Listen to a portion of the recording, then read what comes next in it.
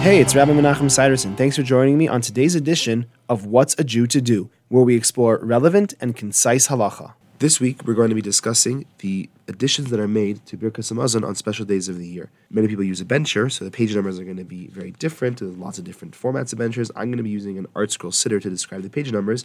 Might be helpful to grab one to follow along. So on Shabbos, we have the paragraph of Retzei to benching. It's added in the middle of the third bracha. It's on page 188. In the art scroll sitter. So after the first half of the third bracha, which is Rachem, we add the paragraph of Retzei. It's in the gray box there, before continuing with the second half of the third bracha, which is in the middle of page 190, Uvenei Yerushalayim. On Shabbos, we know that we're supposed to eat 3 meals of bread, one Friday night, one Shabbos day, and one Shabbos afternoon, known as Sudash Lishit or Shalosh Shudas.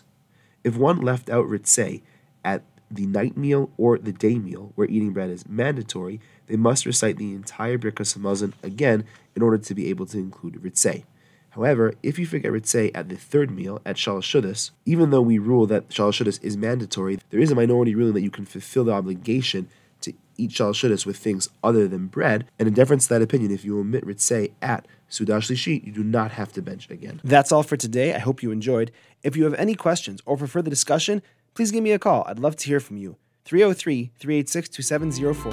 Have a great day.